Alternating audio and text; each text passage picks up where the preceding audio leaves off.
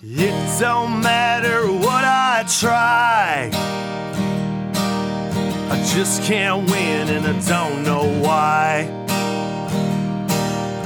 There's a fork in every road, I pick the wrong one and then I go. American loser, yes I am, disenfranchised from everything. Well, I fall up and I fall down,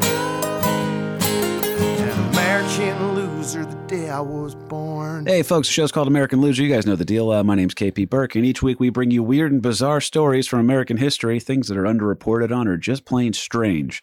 Anyway, we're over at a Shared Universe podcast studio in Homedale, New Jersey, live at the Bellworks. You guys know the deal, all right? If you enjoy the show, then you already know the whole gimmick. You pretty much. Yeah, the gimmick's simple. Like I said, we're going to tell you these weird-ass stories from American history. We enjoy doing it. Everyone knows it's Kahuna's show. Kahuna's show. There you go. Well, like I said, I'm KP Burke. My father, Lawrence Patrick Burke, is here. Say hello, Dad. Hello, how we doing, everybody? It's Lose Day. Well, it's late, actually. I'm sure we're going to get complaints from that one. What's that one woman's name that always complains? Oh, yeah, Tristan. Anyway. You can't hurry quality. I actually like that. That fits. So behind the ones and twos is, of course, the Big Kahuna. How you doing, buddy? I'm good, man. And if anybody complains about a late episode, tell them to send them to the complaints department. He's holding up his fists, ladies and gentlemen. Because everyone knows if they know me, I can squish them Lefty with and one righty. hug. Yes, the Squid Game is based off of something Kahuna likes to do to people. I'll tell you what, we'll dive right into this one. You guys, like I said, we have some regular listeners. We have some new people that are in here, and we like to just kind of illuminate strange tales from American history. Dad, I'm going to go ahead and say this guy, he fits the bill. Oh, he fits the bill for sure. He's, is he a winner or is he a loser? Well, that depends on your viewpoint. Well, I'll tell you what, it's going to be a good one too, because we're going to start this episode off sounding offensive, but not meaning to. And then we're going to end this episode not meaning to sound offensive, but being offensive. So we're Dave Chappelle this week. Okay. It's for a larger picture. The true offense in this story is actually the crux of the story, so you make up your own mind as to where you are going to draw the line here today as the listener. I'm excited. I want feedback on this one. Jeff Quinn, go ahead, write to me. Nick Franco, Stu Greenberg, Tyler Price, the regs, all right? I need the regs out there, all right? James Stiffy. Give us the real deal. But we got some great, Debbie P. too, Deb Potts. She's gone through the entire back catalog. Really? Oh, yeah. She's a huge fan of the show. I enjoyed talking to her, too, because she's such a history fan. Very, very pleasant person. Hopefully not coming to kill me. Binge listener. Yeah, that's right. It's I don't want to have I don't want to have like a weird Catcher in the Rye effect on her. Lord. Anyhow, we got a good one for you today here, folks. For starters, there's a college out in Kentucky, Kahuna. There is. A famous, good old college out in Kentucky, a prestigious one with a great reputation and a deep, deep well of glorious alumni. You saw some of the alumni list of this place, Lawrence Patrick. Yes, I did. You were impressed as well, right? Yes, sir. Absolutely. Well, it's pretty good. I can't think of another school that would have this many statesmen and famous people here. How glorious is this list of alumni, you ask? Well, it features famous graduates. Well, actually not a graduate, but famous occupiers, I suppose. Attendees. Attendees, that's right. 0.0, Mr. Right. But anyway, how glorious? Well, it features famous graduates such as Stephen Austin, the man who had helped found Texas, and also stun Vince McMahon on Monday Night Raw in Madison Square Garden, 1998. I'm not going to lie. I really thought that's who you were talking about. Same guy? No, Yeah. silly. His real name is Steve Williams. Everyone knows that. This school would also house the likes of 2 future vice presidents, 2 future Supreme Court justices, and loserception. A partridge in a pear tree. Close. Oh, it's close, buddy. You'll never guess this one.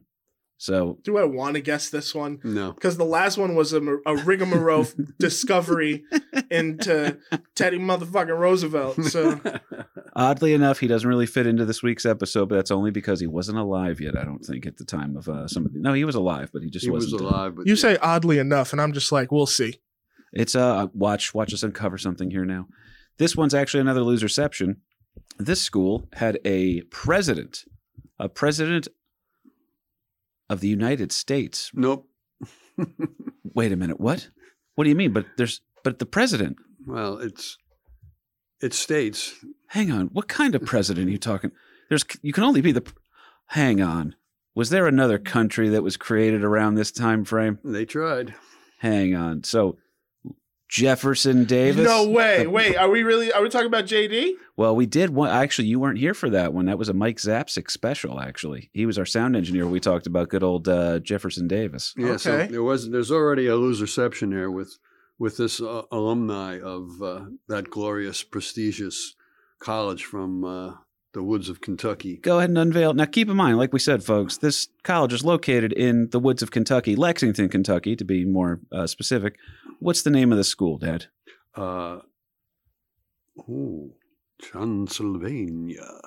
Transylvania College. Yeah. You going there, Kahuna? You going there? Sounds good, man. Yeah, Transylvania College. If for some reason in Kentucky, makes you think of, I don't know, that whole Dracula thing, Loserception, Bram Stoker. I was going to say the cheerleaders really want to suck your blood. It's kind of weird. That's part of the cheer. Well, I'll tell you what, it is crazy to have a school called Transylvania College out in the middle of Kentucky. I was not prepared for that part of the story.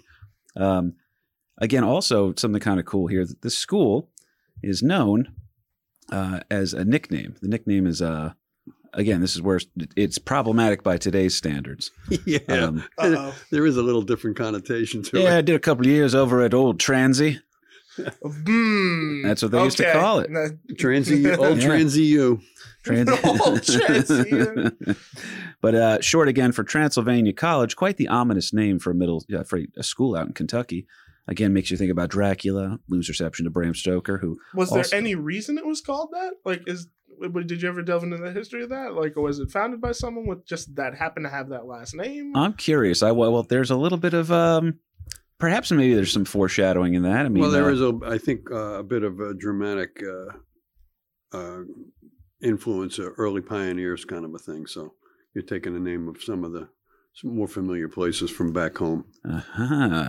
Well, a couple of good, like we said, a deep list of alumni over here on this one.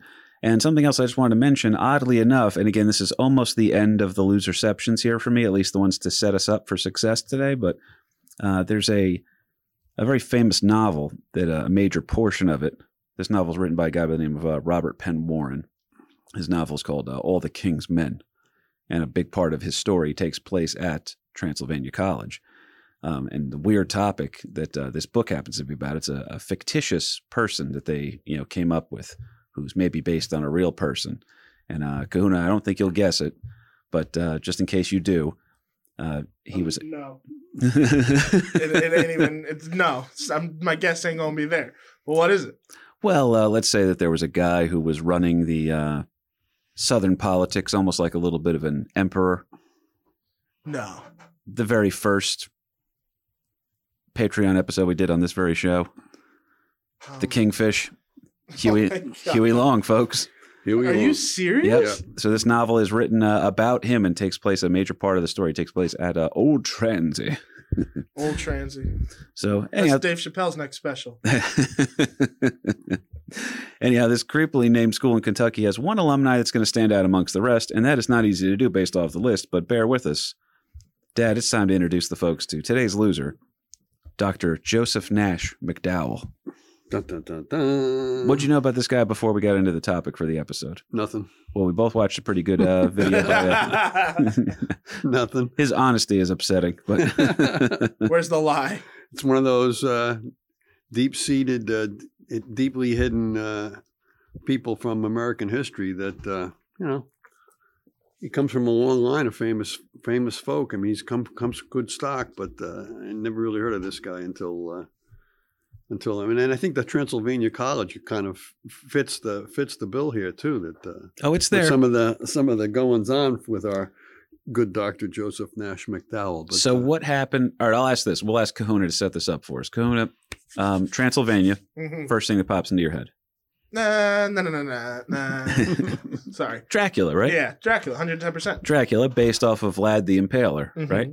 Vlad the Impaler, known for some very gross things that he did with dead human bodies in order to showcase that, hey, maybe you don't want to come around here and mess with us. Right. Spikes on the head, Mhm. just to name one. Slow of the few. impalings that started, I think we covered it, the impaling started in the ass and then eventually would work its way out through your head. It was Right. pretty gross. Yeah, and drinking blood. Well, there's all sorts of things about that. Yeah. He was a quirky fella. Sometimes you got to do what you got to do to close the deal with the goth girl. All right.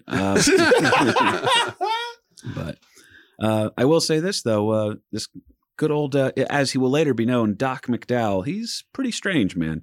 He's a nice boy born in Kentucky in 1805, April 1st, by the way, April Fool's Day. And good old Doc McDowell, future Doc McDowell, Joey at the time, he chooses not to follow in his father's military footsteps. His father was a pretty accomplished military man. I believe fought in the War of 1812, and I believe fought alongside future President Andrew Jackson. He also was with old G. Dubs, George Wash, back in the Revolutionary War days. So That's wild. he's a veteran of the Revolutionary War, fighting for the good guys, not the Tories, but the good guys. We And, have English listeners. Please be cool. well, to American standards, the good guys, and he also fought in the War of 1812. Which, Dad, where can I again, find out more about that if I wanted to know more? Oh, that would have to be a Patreon exclusive. The War of 1812. Oh, but it's probably all just like what, one quick episode recapping No. everything? That was a deep dive. I think that was a two-parter. Are you telling me that there's? Yeah. Wait a minute. Wait, it's got to cost at least $15 for this, right? No, I think you Nah. can probably get away with $3 a month on that one. Just $3. $3. What if I just wanted to? $5? It's crazy. Hang on. What if I want to donate more? Well, you certainly have that opportunity. We accept all cheerfully accept all donations, but $3 Cheerfully you- accept all donations. yeah. Well, hang on. But let me ask one final question. Are you telling me that I can still get it for free though during the week? Right? I get 3 episodes for free every month, Right. and then the 4th episode is just what costs me. That's the Patreon exclusive. So what if I don't want to But get you that? also get the back catalog to all the other Patreon episodes. Oh, now you're starting to. Okay, this is making mean, sense to me. It gets better and better. Okay, And I mean, with 6, you get egg roll. But I suppose I do suppose if you don't support this show, though, are we going to be able to buy Kahuna's love and keep this thing going, or is it going to end abruptly? His love don't Wow. come easy. Don't come easy. Don't come cheap. I hear you, man. I'm a little insulted, but we'll He's move not- past that. He's not cheap and he's not easy, but he can be had. But it takes money. I'm easy like a Sunday morning, motherfucker. We'll Wait get a back on I'm gonna take that back. another post credit edit work for Kahuna. Nah, I'll leave that in. That's not like last week when I did. Oh my god, that was really bad. The last one. Oh yeah. Also, like I said, DM me for his address, folks. That's right. But back on topic here to old Joey McDowell chooses not to follow in the footsteps of his father following a military career. Instead, he follows up with his uncle. His uncle's involved in this quirky world of medicine and surgery. Now, it's not exactly the picture of modern health and modern medicine back then. It's a little bit experimental. A lot of it's based off of lectures, right? You could attend a certain amount of lectures and become considered a doctor. You really didn't get a whole lot of field work and lab work. There was no lab work involved. It was basically sit down and give a listen, attend class, sleep through class, and guess what? You can come away with a doctor's certificate. So just like a communications degree nowadays. There you go. That's you a get- lot of communication majors. Well, if you wanted to put in the time, and it didn't really even require a college education. You could just attend a school, and it's a pay for schooling kind of a thing. Pays your money, gets your credits, but with this, you get a certificate that says you're a doctor. There is something pretty cool in here that the Americans are able to have so many crazy breakthroughs with this profit or pay to play kind of a system that they have for teaching medicine to people and expanding. It's almost like a little bit of a trend or like a bubble or something like that they wind up just figuring out, oh, it's very profitable if we charge people to teach them these things. Whereas a lot of the other countries are trying to say, oh, it's going to be a state-sponsored school that will teach our future surgeons and our future doctors. And I'll tell you what, America does find a way to make a buck just about everywhere. And then we also uncover some pretty cool stuff. And that's what makes this guy stand out so much amongst that list of glorious alumni from good old Transy. Yeah, So- no, his uncle, seriously, he was quite the accomplished physician for the times. I mean, it really didn't require. You basically just followed some other physician and learned by watching type of a thing. So, but his uncle, Ephraim McDowell, was a pioneer surgeon, and you got to practice on your patients. I mean, they call it the practice of medicine. This truly is the era where you're just practicing because you never had an opportunity to cut into a human body until you're actually doing it with your patients for the first time. But Uncle Ephraim was the father of he actually performed the first removal of an ovarian tumor, which was like huge at the time. We're talking back in early 1820s type of a thing. And, there's no anesthesia. There's no... Well, not for the patient. Yeah. So his patient was actually awake through the operation, which is pretty incredible. And how much laudanum did you think they had to throw at? And germs. I mean, germs haven't really been discovered yet. So, you wipe your scalpel on a dirty bar rag or something, and then go at it. But he removed this tumor. I think it was like a 12-pound tumor, which was like they thought she was pregnant. It turned out she had this cancerous ovarian tumor that he successfully removed, and she went on to live for another 30 worst gender reveal party ever. Is it a boy or a girl? It's a tumor. Yeah, it's a tumor. You're a proud dad of a tumor. Is it a tumor? I know this guy Ephraim. He says he can cut it out of you on the cheap. Yeah. Holy crap! And it was the first time it was ever really attempted. But Uncle Ephraim was a very famous worldwide kind of a thing, and he was also one of the first to do this whole abdominal surgery type of thing. And the United States actually did a postage stamp on this guy that he was, he was pretty world trendy kind of a thing. So his uncle was a pretty sharp guy, and he did study old Joseph did study under his uncle until it got to a point where he started to take on an affection towards his uncle's daughter, and asked for her hand in marriage. His cousin? Marrying your first cousin was frowned upon even back then. So you don't say. Yeah. So Kahuna asked me if we were allowed to marry our first cousins. Are we allowed to marry our first cousin? Edgar Allan, no.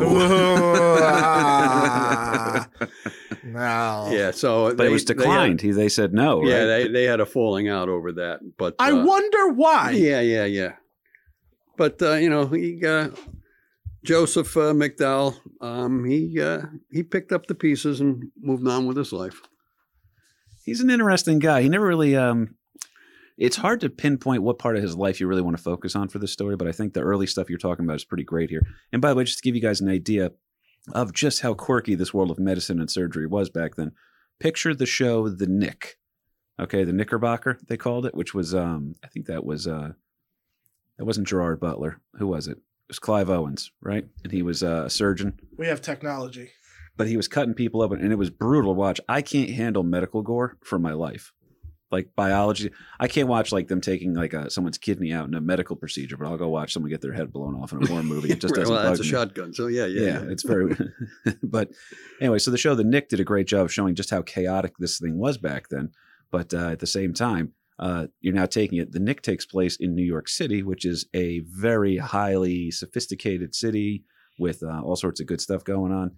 But isn't this still the era where there's still shit in the street? Oh, yeah, absolutely. Well, depending on what New York section of New York you're in, there's still going to be shit in the street. I mean, the major way of getting around is by horseback. So, yeah, you're going to have shit in the streets, no doubt.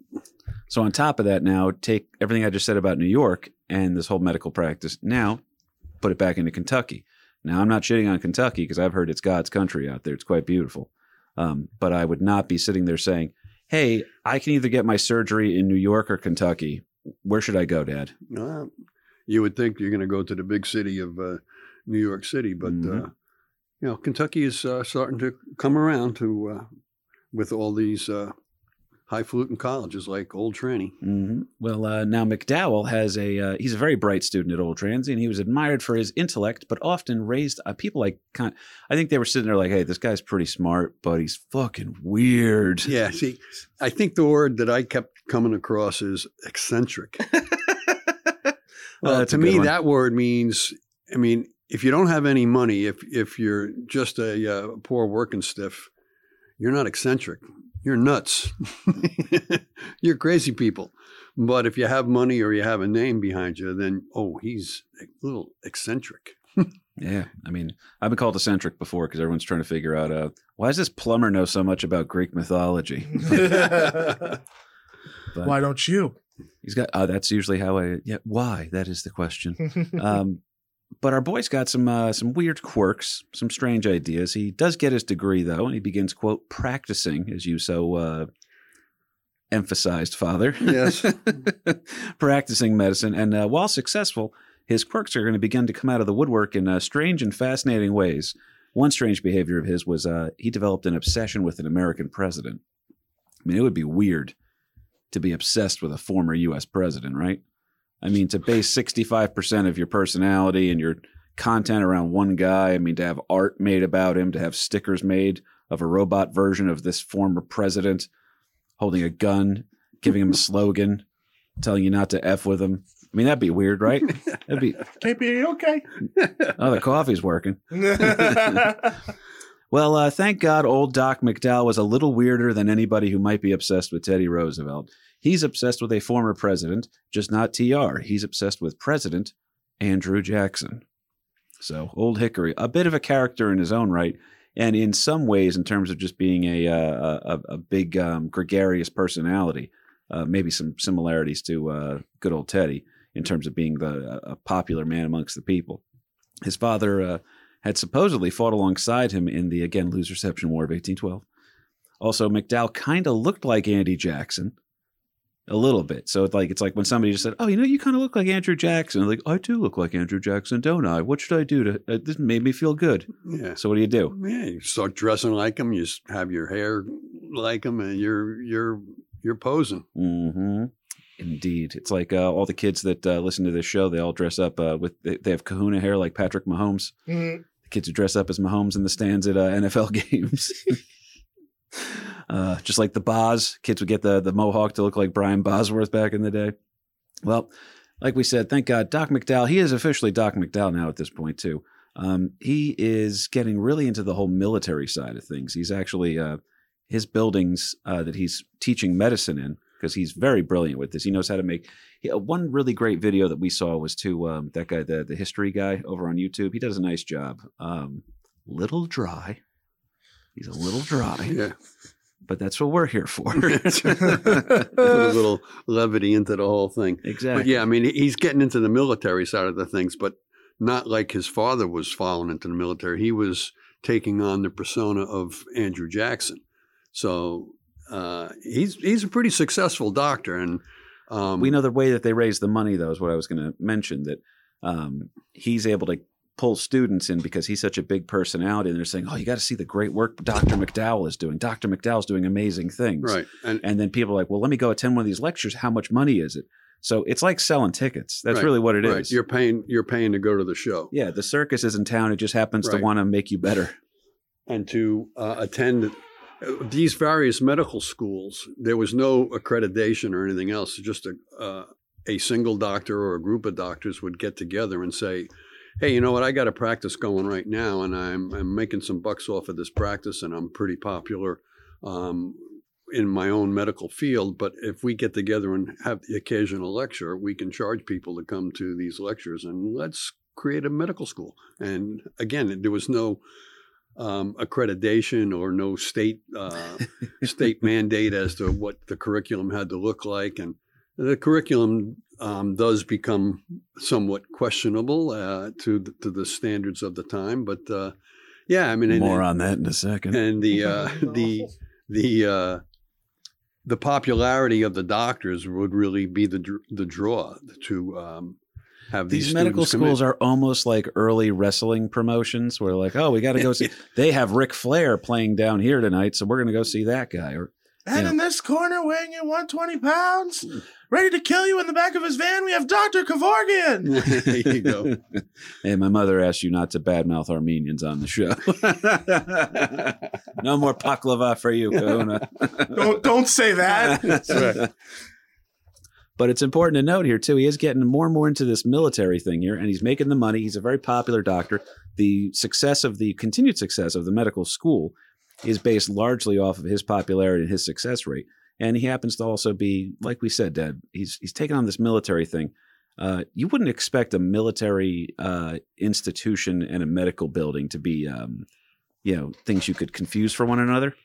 And yet here we are that this guy winds up putting cannons all over the place. Yeah, he's collecting muskets. The building that he built for this medical college had 3 cannon placed on the roof, like in ramparts kind of a thing that, in firing position. And he goes out and buys, I think it was like 1,800 used military surplus muskets. So he's got a whole armory going for a medical school within the medical school. Yeah. So up top he's doing the medical school thing. Down below he's the doomsday prepper from Tremors. Okay. He's got some stuff. There's a couple of muskets on the wall. Yeah. So if people come to question his curriculum, he's got some military backing with his own right. Within his own house. So, a little different than just having a revolver in the nightstand of the bed. But let me ask you this, sir. Why would anyone in that sort of a medical field during this time frame of the 1840s maybe have to be able to face the threat of violence? Why would anybody be stopping by in a negative note? Isn't medicine celebrated at all times? Yeah, well, back in this era, doctors were not held in the same prestige that they might be today. That these guys, in order to practice, what's the best way of learning about human anatomy? Study the anatomy of a human, right? So but to dissect a cadaver was very, very limited legally as to where you could gather up the specimen, if you will, the cadaver. Good word. Cadaver meaning the dead body to be experimented on. To be experimented on. If you're a cadaver, you're not alive. That's important. Right. You're not cutting open a frog in biology class in high school kind of a thing. You're now looking to open up a human, the remains of some poor soul that gave it up. And now the only legal way of doing that is the lower class element of life, criminal. If you were a criminal or, poor, destitute, pauper's field kind of a thing, that you might be able to gather up a cadaver, a body for medical, call it medical research or medical experimentation. Right. If you're a prisoner and you die in prison, there's a good chance that your body might get sold, whether it be, and here's the whole thing, now we're entering the idea of the legality of it. Right. So what is, are there proper channels to be getting these dead bodies through? How do you regulate this new weird business? It's almost like everything else. We're like, it's supply and demand. These people want to cut open dead bodies to take a look inside, see what's going on. And legally, we're very limited as to where those dead bodies might be coming from. So supply and demand, right? There's a demand. So KP, what you're telling me is that cadavers were the first NFTs. Okay. Yeah, and this whole thing with doctors has a very long history. Hundreds of years. That for a doctor to be cutting up a dead body, that is not only macabre, but it's strange. You were going to say macabre. Macabre. I said. Did I say macabre? Oh, macabre. Well, it's low carb. Not keto. It's low carb. Low carbs. Actually, Chris Hollenbeck, all right, of all there, people, Jeffrey Dahmer. Because I think I called it macrabe one time, and Chris Hollenbeck corrected me. Oh, okay, my bad. But anyhow, it was very, very limited as to where you legally might be able to get a body to cut up to experiment on, and this has been going on for years and years. As a matter of fact, back in 1788, in New York City. So now, one of the biggest cities on the East Coast of the time of 1788, there was something called the Doctors' Riot, that there was a group of doctors that were accused of cutting up dead bodies, and there was a whole riot over it. And it was primarily led by the poor working class and former slaves or slaves, that the poor and people of color were not allowed to be buried within city limits. They actually had a pauper's graveyard, like a Boot Hill type thing, a Boot Hill type of a thing that was outside of city limits. So if you're going to be looking for a body snatcher, if you're looking for a not so willing victim. Kahuna just pictured Donald Sutherland going, oh God. Different kind of body snatch. These people, grave robbers, we're going to say. Grave robbers, yeah. And actually that became a business, if you will, that if you got all these medical schools looking for cadavers and there is no legal supply, what are you going to do? You're going to go to the black market and you're going to be selling, sure enough, dead people. And, it's actually these body snatchers started to take on a nickname as resurrectionists. Oh my God. So if you were a resurrectionist, that's just a nice way of saying that, yeah, you're going out and you're robbing graves. So do you know the name of two very famous grave robbers? Resurrectionists. Resurrectionists, I should say. Yeah, now they're not, they're robbing do you graves. know the two famous ones I was about to say? No, I'm sorry, go ahead. I feel like you're going to love this because I don't think you know it. I know Cahoon's Dr. Frankenstein and Igor. That's a good fictional version of them for sure. The two of the more famous grave robbers, that was real life people over in England. They were the dirty, dirty Irish that were living in England. And in order to make ends meet, they started doing resurrection work, we'll say. Yeah, right.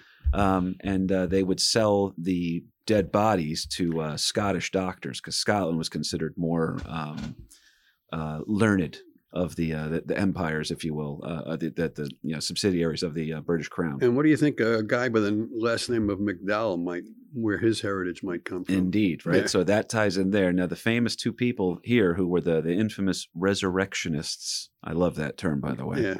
The infamous resurrectionists were Burke and Hare. Oh, yeah, I know. I do know them. Well, there you go. Got to make a buck somehow. Burke and Hare. So, I mean, if you're digging up a body, who knows what you're going to find when they planted them in the ground. Could be rings or jewelry or whatever, that there is some monetary value that might be buried alongside with the body. And then what are you going to do with the body? Well, it's parts is parts. I mean, you can go sell that to some good doctor someplace. And all of this, of course, is completely on under the table, on the sly black market. Under the table. Under the table. Yeah. So, you're knocking on the back door and you got some nearly fresh meat. Oh, damn. But that seems to be the gimmick here. So again, this is very, very controversial for them. This is the 1840s. Medical research is often at odds with the moral fiber of a young United States. And who's to say, like we're talking about, that we aren't or are still going through those same problems today? We said earlier, you can draw the line on your own sense of decency, folks. And at some point, well, half of you are going to go ahead and pick up your markers now. All right? The use of cadavers is highly controversial during this time. Again, these are the dead bodies that are donated to science for experimentation, mostly via dissection. Without dissecting these dead bodies, it's entirely possible that we would never develop medicines, practices, even a basic understanding of how our bodies work. So like the great Nate Condit, he wanted to learn how to become an auto mechanic. So what did he do? He bought a fully running car, took it apart, and over the next 22 years has tried to put it back together. That's right. And when he's done, he will have become master mechanic. There you go. But that being said here, it's a little bit of a ghastly scene when you watch someone get their guts ripped out with a saw in the name of science. So if you're a person, and again, the biggest thing here, you have a need for dissection. You have to do these studies. You have to learn this shit. You're holding up progress. Right. At the same time, it's a grim fucking thing here. Right. And it's also against the law. It's against the law. And why is it against the law, though? Well, because the common folk, not the common folk, but the prevailing views of that if you're cutting up a dead body, you're not allowing them to enter heaven. I mean, that's it is. It comes back into a religious belief that if you're cutting up a dead body, you're blocking their entry into heaven, kind of a thing. It's that whole rest in peace, So sorry for your loss. May they rest in peace. Well, you're not letting them rest in peace if you're digging them up out of the grave and then going and hacking them up. So that was very, very upsetting to a lot of folks. And at the same time, within... It's like, you've heard of reverse mortgage? This is a reverse funeral. There you go. Oh. Yeah. We're actually going to make money by killing you. Yeah. And any student that's in this medical college, at least under the schooling of Dr. McDowell, you have to, before you can graduate, you have to dissect the body. So you got, a goodly number of students that are all looking for a cadaver that they're going to be able to graduate with. So his whole school, all the people in his school are now resurrectionists. Oh, and they're doing Lord. it on the QT, but they're going out at night. And so I want it to be word around Charlie the Brown's neighbor- Peanuts, by the way, and that I want it to be like a Charlie Brown resurrectionist, and that it's they're sitting there and Linus picks out a cadaver and it goes, it's the worst cadaver ever. No, it's not that bad of a cadaver, you guys. I can still figure some stuff out. I don't remember that episode of This Is America, Charlie Brown. It was picking weird. out a Christmas tree, picking out a cadaver. It's all the same. It is the holidays soon. But folks. anyhow, So that's yeah. what the Great Pumpkin was. So, I mean, McDowell is a very popular teacher. He's funny. His lectures are very much entertaining. He stays strapped. Yeah. And now you got all his students. All his students are now in looking for a body so that they can dissect this thing and graduate, if you will. And word around the neighborhood is there's some strange shit going on over at McDowell College.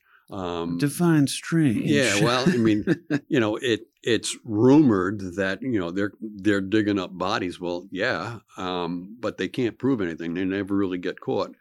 That's But the other thing. They do never get caught. It's true. My image is you got all these students going out at night and forming like a little fraternity kind of a mission kind of a thing. We're going to dig up some bodies in the dead of night.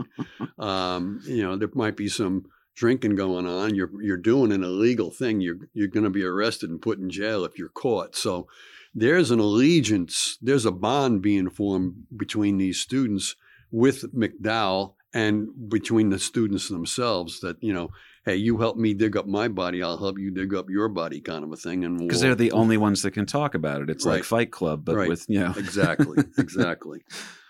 It's some creepy shit here. And like we said, it has to be, even if you're studying medicine, you have a desire to learn anatomy. I'm not anti-science on anything like this. I don't know if I could actually do a dissection of a person.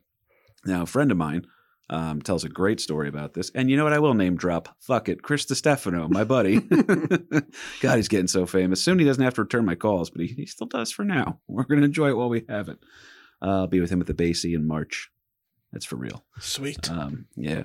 But he was telling a story that he had to do dissection. And at first he was so grossed out by it. And then after prolonged exposure to it, day in, day out, he used to be able to eat his lunch in the room next to the dead body. And then, I think like he had a story about eating a sandwich and a little piece of shredded lettuce fell into a guy, and he goes, 3-second rule on that one. I don't know. It's just lettuce. I'm not going to. But I don't know. Do you think you could do it, Dad? Do you think you could dissect a human body? That'd be a tough one. That'd be a tough one. Dad, I don't know if I could dig up a dead body. Well, yeah, that's also a tough one. So here's the question then. Where do you got to pick one of the two because you're in medical school now. You're a young man. You're about to have a family to provide for. You want to graduate this school. You got to pick are you more comfortable digging up the body or are you going to be more comfortable dissecting it and then having to keep that secret amongst just your other friends in the room, because if word got out in town where the rumors are already circulating that this mad, crazy doctor is digging up your dead loved ones so he can take them apart and put them back together, then sending them to hell or at least keeping them out of heaven. Yeah. That's the fever pitch of things that are going on here. So where you go? Where do you draw your line? Yeah, that is absolutely a tough one. And the religious beliefs of the people within, the school that he's forming is in St. Louis, and there's a real whole mix of beliefs there. And there's some Jesuits across town that are forming another St. Louis University, who are also doing a medical school there. What's a Jesuit? Sorry. That's a religious order within the Catholic faith. Dad, go ahead and say your joke. No, that's not a joke. No, you know your good joke. What the Jesuits are the Pope's Green Berets? Yeah, that was.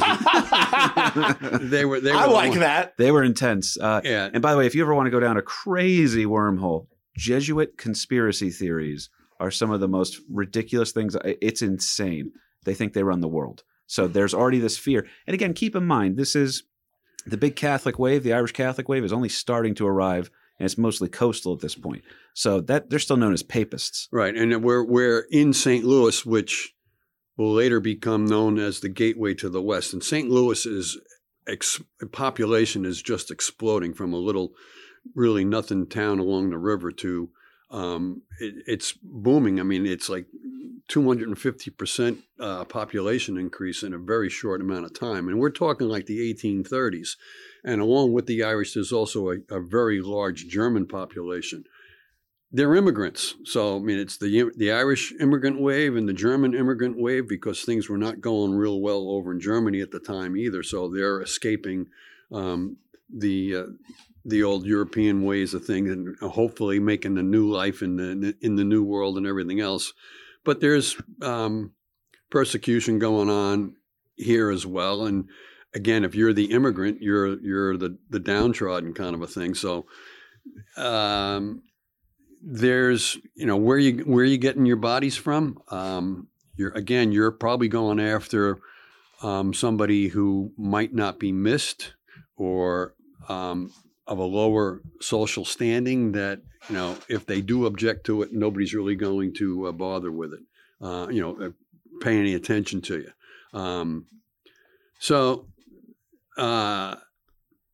There's the neighborhood is not happy. I don't like that he laughed as he was about to set this up. Yeah, so they would just go after the bodies of the people that they would never be suspected of turning up missing and about to dig up these dead bodies. And then he gives that $1 million smile and a laugh. I'm terrified, Dad. What are you about to tell me? No, it's just that's it. I'm not really terrified. You shouldn't be terrified with anything. It's just that the neighborhood is not real happy with old Doc McDowell. As a matter of fact, people of color and people of the Catholic faith would actually walk across the street to get away from the McDowell University, McDowell College kind of a thing, just to not even walk past their doors, if you will, for fear of maybe you're going to come out and get snatched off the street. Well, you're setting us up for a pretty good story here, Dad. I'll go for it. Go for it, man. No, you're doing me a favor on this one. Like we said here, this is the crazy part. Most early cadavers are going to be former felons. In fact, in terms of legality, only 5 states pre-Civil War will allow the practice of dissection on non-felons. So, again, a non-felon being somebody who did not commit a crime, a body being donated to science, if you will. Eventually, only Massachusetts and New York will allow this. So that's of the 5. And then 3 wind up repealing it and saying, you know what, we're just not on board with this. In Massachusetts and New York, Massachusetts, because it's such a forward-thinking, progressive place, we're like, oh, we have to figure out these things and learn. And New York, because we don't give a fuck about people. We got too many of them, so do what you got to do. We're worried about the living right now. We can't handle the dead just yet. Yeah, plus you have this huge immigrant wave that, you got people living in squalor because there's no place for them to go kind of thing. So, it's difficult times.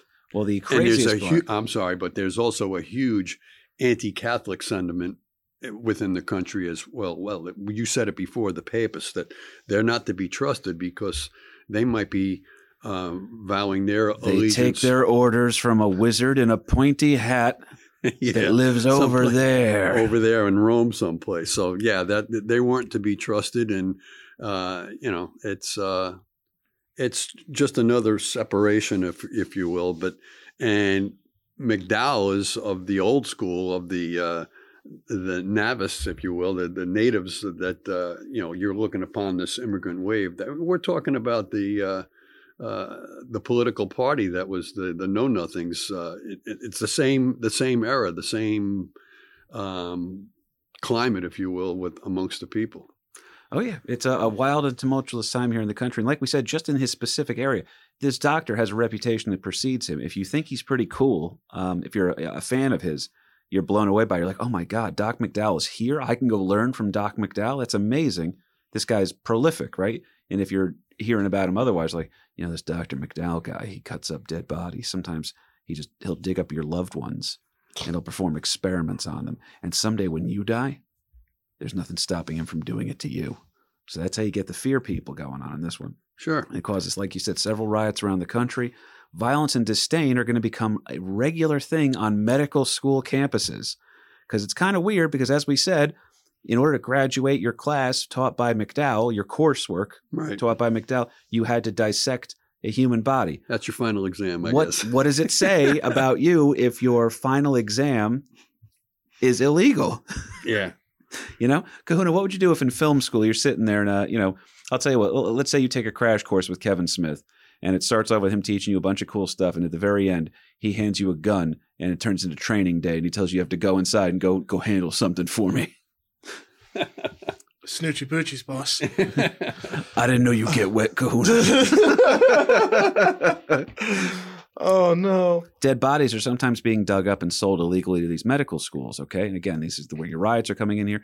And again, our boy McDowell's a very quirky guy. All of a sudden, though, with this potential for violence and the growing reputation and maybe the level of discomfort amongst the town folks, all of a sudden McDowell's cannons and muskets, they don't seem so quirky anymore. Maybe like he knew, hey, at some point I should probably defend myself if something bad happens to me. Or maybe I just create this imagery by dressing like Andrew Jackson and being a tough and, kind of a rough and tumble type dude, and then having all this firepower behind me and maybe a big, ominous military looking building that I'm going to teach medical school students in. Yeah. Why does he have cannon on the roof? Yeah, maybe that will dissuade people from ever trying to come out, and do something about it. But now he's being known as the infamous Mad Dr. McDowell. Okay. He's stealing these dead bodies. His students are being forced to experiment on them. They, like you said, though, Dad, they're never actually caught. They were nearly caught once, but another Doc McDowell quirk popped up and saved his ass here. All right? This is a great one. Kahuna, you're not prepared for the weird left turn this one's about to take, and I think you're... Okay. So this great Dr. McDowell we're talking about, the guy who dresses like Andrew Jackson, the guy who's ordering you to dissect a dead body even though it's illegal, the guy who's hiding dead bodies all around his school and stuff like that.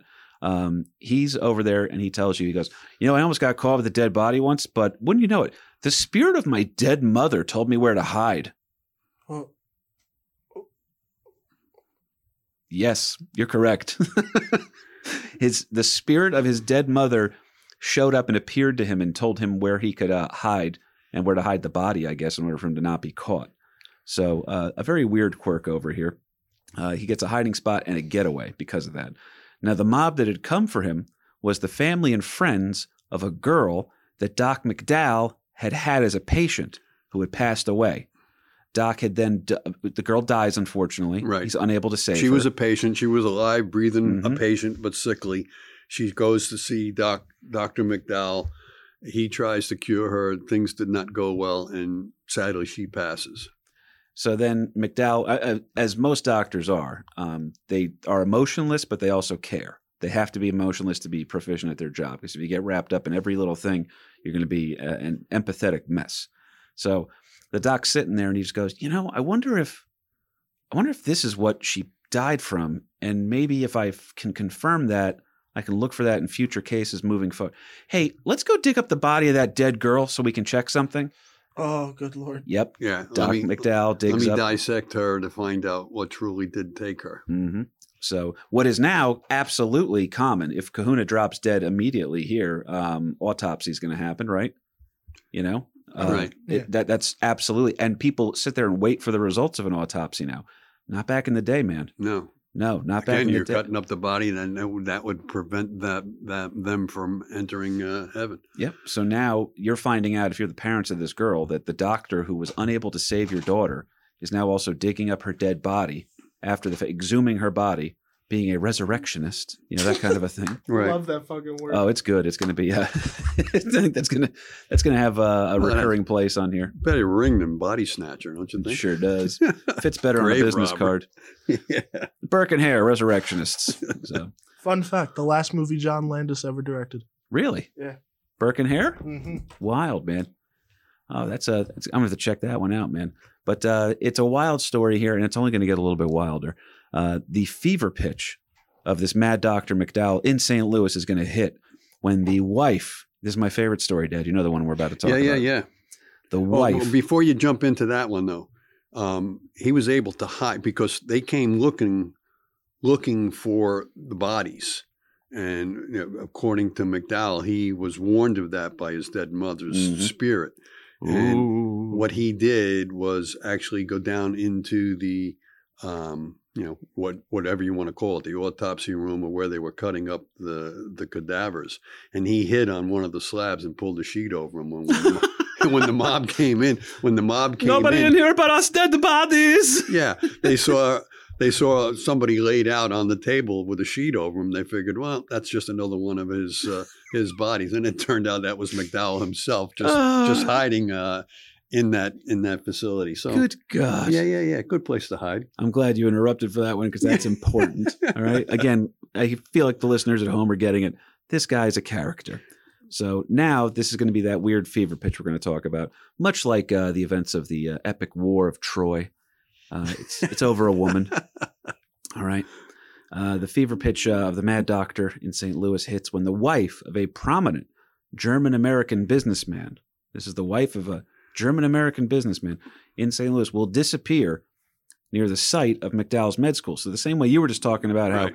kids wouldn't want to walk in front of the school by themselves. Oh, the body snatchers might get you. They might Right. pull you in there. They were and do going an to walk across the street. Yeah, you'll never be seen again. Right.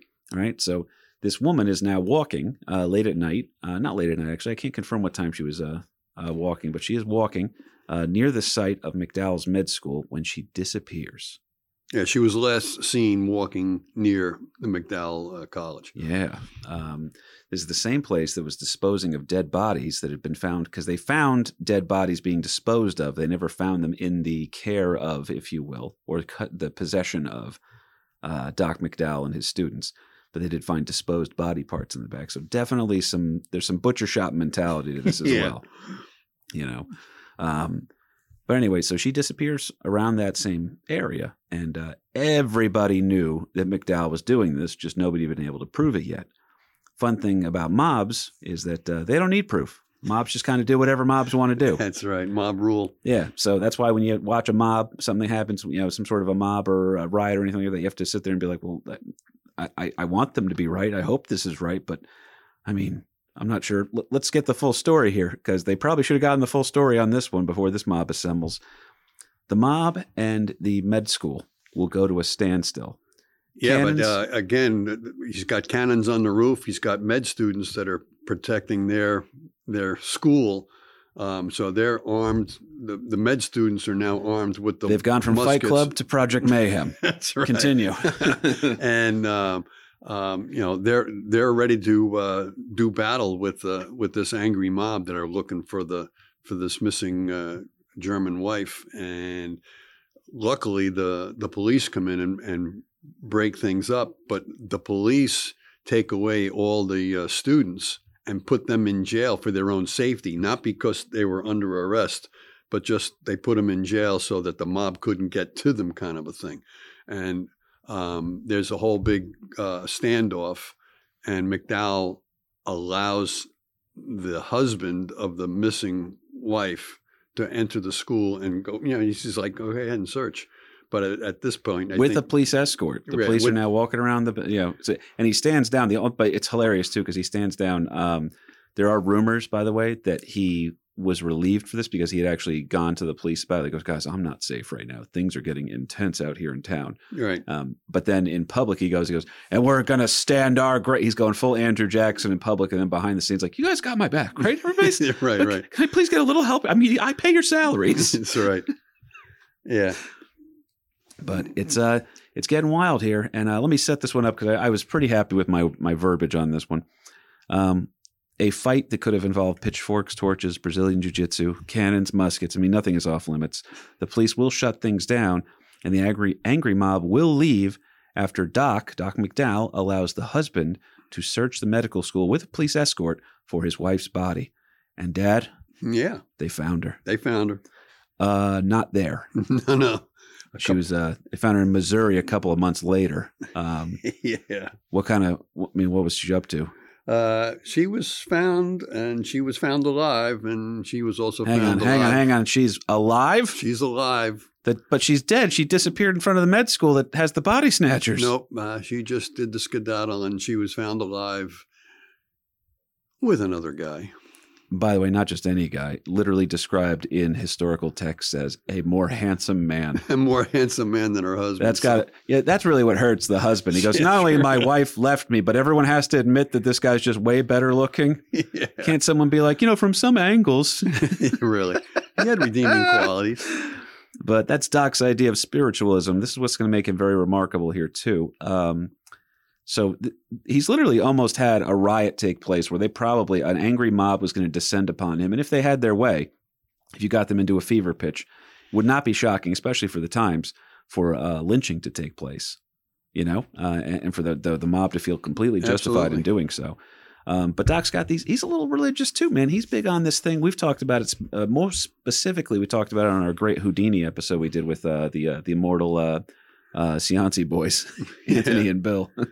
But in the Houdini thing, we talked about spiritualism, and just as a brief recap, when you think of spiritualism, what do you think of? Well, the spiritualism was, again, that was the zeitgeist of the times too. Good word. There was this whole thing going on across the country, and we did another Lose Reception with Mary Todd Lincoln, who was very much into the spiritualism, and the Fox sisters from upstate New York were the ones that really started this whole spiritualism kind of a thing, and would later turned out to be a hoax. But the ability. We have new listeners, so those who don't know, the Fox sisters, earlier was they could do. There was a tapping thing that they could say that they were communicating with the spirits, and then I think they were double jointed in their toes or something. Yeah, they were able to crack their toes in a weird way, toe knuckles kind of a thing to make this clicking sound. But Uncle Paulie can communicate with the dead too. You know what they always say?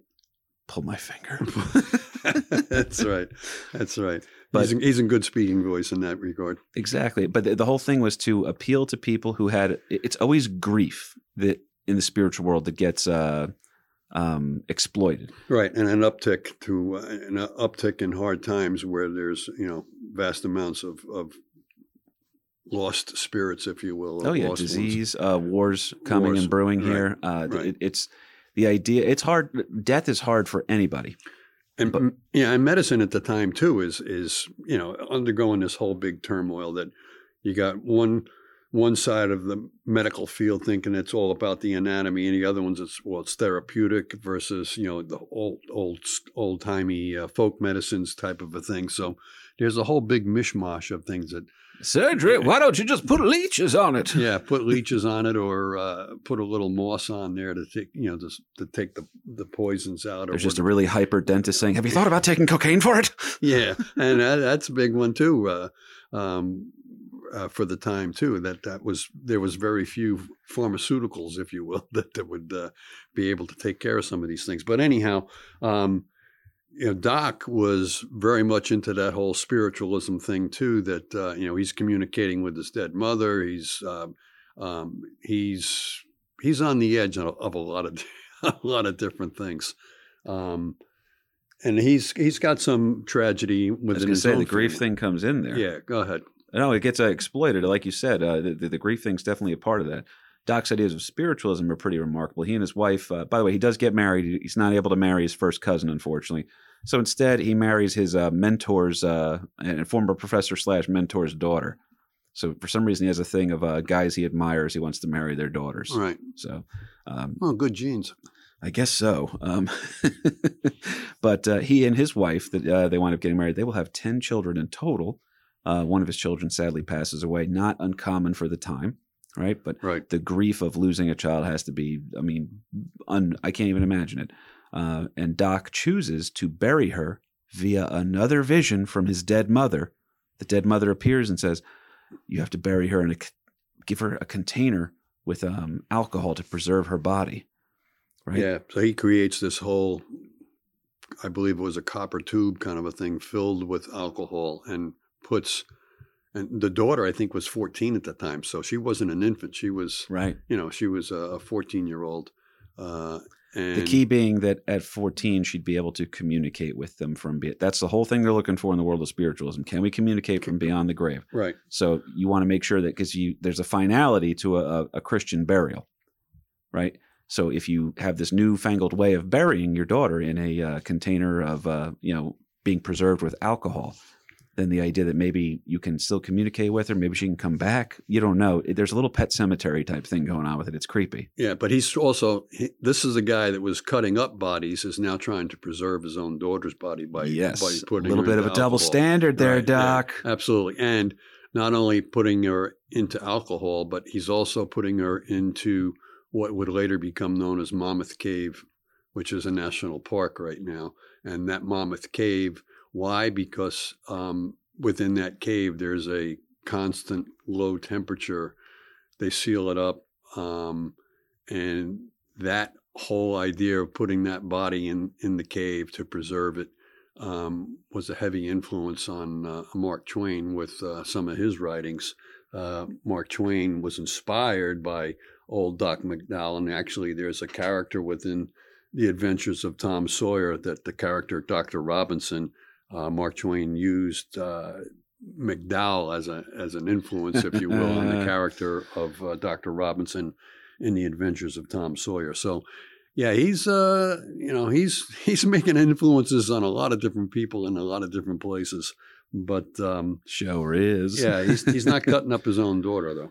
Well, that's an interesting thing to argue about here. So now when you have a reputation that Doc has, you're going to have some people that want to dig up your dead relatives to see how you like it. Yeah. You know what I mean? Between constant threats of that and then also urban legends that were surrounding the Mad Doctor. Because he was dealing with this fear that people in the town were saying, well, dude, we should go. Either they hated him and they said we should dig up the body to, torture him the way that he tortured us.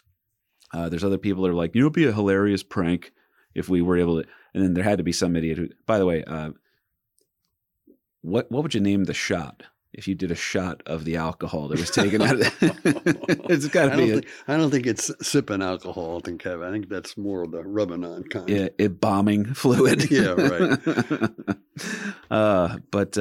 Yeah, it's a Irish curry bomb. But it's there's fear for that. And then eventually he winds up caving in and saying, we're going to just go ahead and give her the traditional burial. They give her that in part for her safety. And as a spiritualist, that kills Doc a little bit because he knows this is, I'll never get this communicated. It's the closing of that door. As unrealistic as the door was, it's the closing of it that makes it a little bit morbid and somber. So for all his grace and good medical work, though, McDowell finds himself, well, I'll tell you what, before we wrap up with this one last crazy detail, which Kahuna had to step out real quick because he has a meeting with, he's actually working on a film. I don't know how much of it we're allowed to say, but it's not mine. He shot shit for me yesterday. But anything else you want to say on the way out before I get into the story about what he gets into, what his government position is going to be? Yeah, well, just that, again, the timeline, we're antebellum, which means that we're pre-Civil War. So a lot of this whole thing hit a fever pitch at this particular time with the spiritualism, and all new religious beliefs are springing up, or religious sects, if you will, are springing up. Strangely enough, a lot of them came out of the same place that the Fox sisters with this whole rise of spiritualism out of upstate New York. But because there's nothing else to do up there. Yeah, I guess. But give them a football team. We keep telling you. there's some wild times going on here right now, and it's going to get a little bit wilder for the good Dr. McDowell. Okay. Think about it. Go through your notes on anything here because it's probably what we're ending on because I don't know how we can bring the ship back once we cover this detail. No. We told you guys you were going to figure out where you drew the line on him. I think a lot of you probably already have. It's interesting to me that a guy who's known as the mad doctor, a grave robber, a resurrectionist, depending on what you want to call him, there's a wide variety of opinions on this guy. But for all his grace and his good medical work, old Doc McDowell finds himself now being named the Surgeon General. Yeah, that's right. The Surgeon General. You know the guy who tells you about cigarettes? It's right. The guy The Surgeon General. the best doctor in all the nation, or at least the spokesperson for medical things throughout the entire nation. The Surgeon General. You know the guy who tells you not to take Ambien and operate heavy machinery? Yeah, that guy. Be a great job if the country that he Also was- puts the warning on cigarettes and also puts the warning on alcohol about if you're pregnant, don't drink alcohol. Well, no, there's no warning. You just don't drink alone. So, if you're feeling lonely, get pregnant. I'm allowed to say that because I asked Mom one time if my biological mother might have drank while she was pregnant with me. And Mom just goes, I mean, yeah, probably. Got treated like a rental car. But anyway, he gets this job as the Surgeon General. And one tiny detail I left out, folks. It was for the Confederacy. Oh, yeah, Surgeon General of the Confederacy. Yeah, so he doesn't get the job, the big top job being the United States. He gets the one for the Confederacy here. Now, if that country had worked, and by the way, that's such a fun history debate to go down. At what point do you think the South would have finally gotten rid of slavery? If it had worked out, would they still have it? I mean, would they have crumbled themselves? Would they have asked to join the Union again a couple of years later? Yeah, there's so many what ifs. A million great what ifs on that one. But here's the what if for our story. If the Confederacy had won the war and been able to maintain their own sovereignty, he would be the Surgeon General of a new country. He'd also be the first one ever. And by the way, kind of cool that the first president is also a guy that went to the same school as him, in Old Transy in Transylvania College, Lexington, Kentucky. You're learning good stuff out there. But his medical school will actually get taken over by the Union during the war and eventually will be burned to the ground. It was used as a prison originally for troops. For Confederate prisoners of war. Indeed. Yeah, you know why? Because he made it look like a fucking garrison. And like, we could do it this place. Yeah. And Missouri was a border state, so there was a lot of back and forth. There was a huge population on both sides of the Civil War in Missouri. But it was taken over by the Union forces. It turned into a Confederate prisoner of war thing. It was burnt down. There's all kinds of folklore or spiritualism within that confines about how many people died there, how many people got cut apart there. That there's ghosts aplenty within the hollow halls of McDowell College. That's got to be. I'm glad that building's not still standing. I feel like it would have a haunted hill type thing going on for it. Mm-hmm. A little bit of a Bates Motel vibe.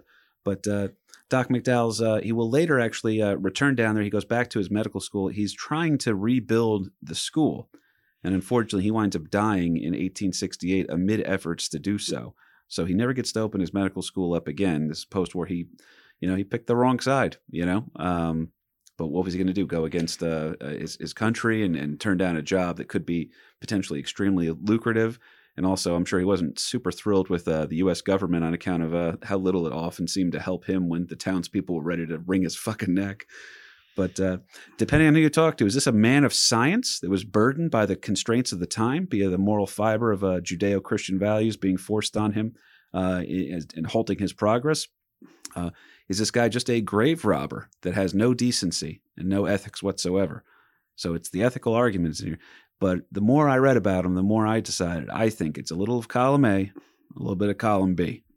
Anything else you want to say on the way out, sir? Yep, that's about it for good old Dr. Joseph Nash McDowell. He was a good one, man. And if you guys enjoy the show, which I hope you do, please support us over. You can get the bonus Patreon episodes over on Patreon, like we talked about here ad nauseum. I do put out free stuff. I try to put them out every Tuesday. Sometimes I can't. I work 3 jobs, okay? Someone's got to clean the beer lines. Someone's got to tell the dick jokes, but someone's also got to write the podcast. And I can't just lean and put it all on my father here because he's got to be painting his new house. All right. You know? And the Goon's got some stuff going on.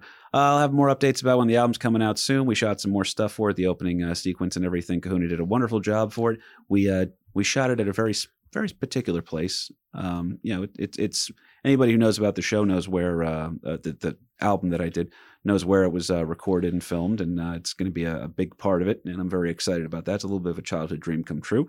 You can check me out over at KP Burke Sucks over on Instagram. Check me out at KP Burke over on Facebook. That's where I'm writing most of the jokes and stuff like that.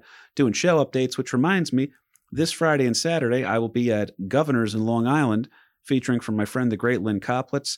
In January, I got some dates coming up. I think it's January 6, 7, 8. 6, 7, and 8, I want to say. I think that's, I'm going to be storming the Capitol building. No, January 6th, 7th, and 8th. That's a Thursday, 2 Fridays, 2 Saturdays. I'll be with my great pal, the wonderful, he's really one of the funniest guys in comedy, Mike Cannon. We'll be over at the Creek in the Cave in Austin, Texas. And then I'll be back down in Tampa at the Side Splitters, baby. I'm back, all right? It's been a couple of years. Bobby brought me down there a few years ago. Lynn's bringing me back now. So what does that say about me? It means I haven't developed into a headliner. I'm still a feature. But no, it'll be a great time to see everybody down there. I had a blast going through there the last go-around. The podcast has only grown since then. Lawrence, Patrick, anything you want to say to the listeners at home? I just ask for a second opinion next time you're at the doctor's office, and yeah, he prescribes, lie down and just relax. It's well, it could be worse. It could be that other doctor we covered that jams an ice pick into your head and says, "Let me know when you feel better." Yeah. But this was a damn good one, guys. That was the Mad Doctor, Joseph McDowell, American Loser. An American loser the day I was born. An American loser the day I was born. An American loser the day I was born.